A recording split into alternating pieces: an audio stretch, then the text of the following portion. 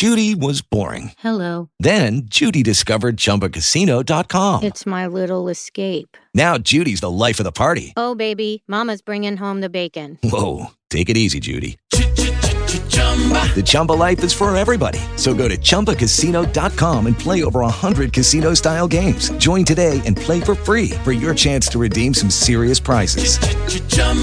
ChumbaCasino.com. No purchase necessary. Void where prohibited by law. 18 plus terms and conditions apply. See website for details. Talk shoes. Recorded live. It's time once again for the Crackman Podcast, hosted by A1 Foundation Crack Repair. I'm Darren Kincaid, and I'm here with the Crackman himself, Rich Commerce.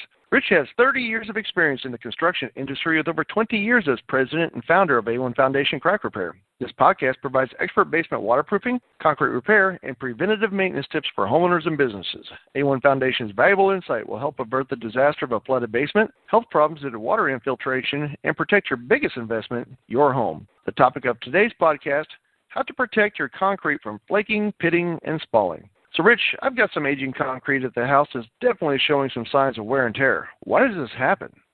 Well, here in New England, you got to understand we have cold weather, and concrete is like a sponge. When it rains, that concrete absorbs the water, and then we have the cold weather, and the water that's in the concrete freezes. Concrete's strong to a point, but when it freezes and there's water in there, you're going to get little tiny bits of concrete to expand, and they break, kind of like an explosion in a microwave when you put popcorn in there and the kernels go. They get bigger, they pop, and so does the concrete, and that causes the spalling and pitting and flaking of concrete. And that's what happens, and there's 4 steps that we do to do the repairs. Okay, so there are 4 important steps to repairing concrete. What is the first step?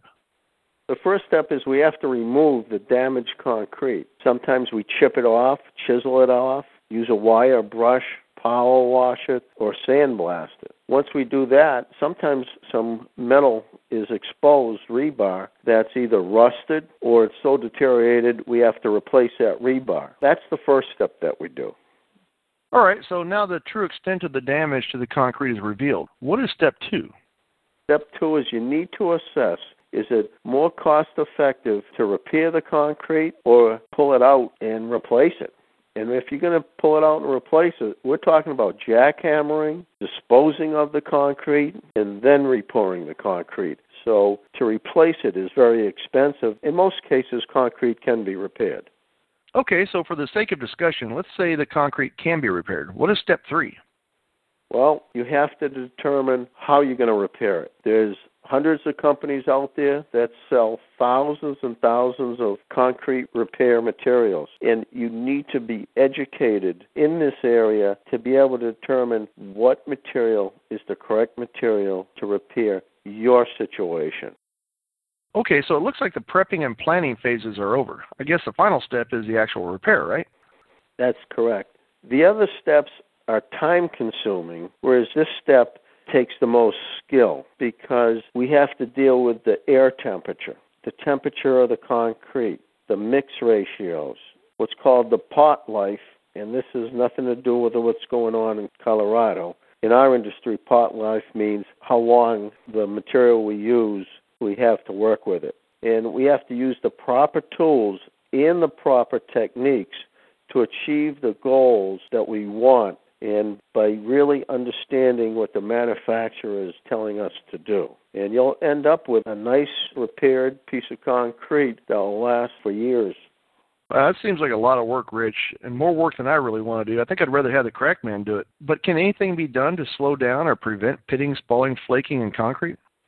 Yes, things can be done to help that. After you've spent the money to repair it or to replace it, you want to protect it. So what we do is we put a crystallized quartz-based material that's a liquid that penetrates the concrete. As we said, it's like a sponge. And these crystals actually grow microscopically in the concrete. And as water hits it, it doesn't allow the water to penetrate the concrete and cause the damage. In fact, it doesn't allow the water to get into the concrete, so when you do get ice, it's easier to come off because it's not frozen within the concrete. It's a very inexpensive, but saves thousands and thousands of dollars in concrete repair or replacement. So I always recommend that somebody have that done.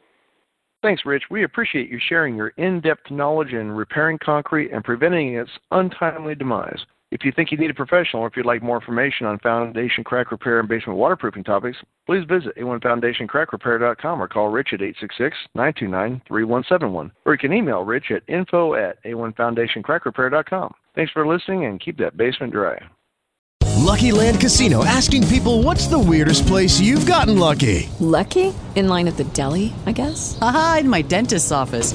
More than once, actually. Do I have to say? Yes, you do. In the car before my kids' PTA meeting. Really? Yes. Excuse me, what's the weirdest place you've gotten lucky? I never win and tell. Well, there you have it. You can get lucky anywhere, playing at LuckyLandSlots.com. Play for free right now. Are you feeling lucky? No purchase necessary. Void where prohibited by law. 18+. Terms and conditions apply. See website for details.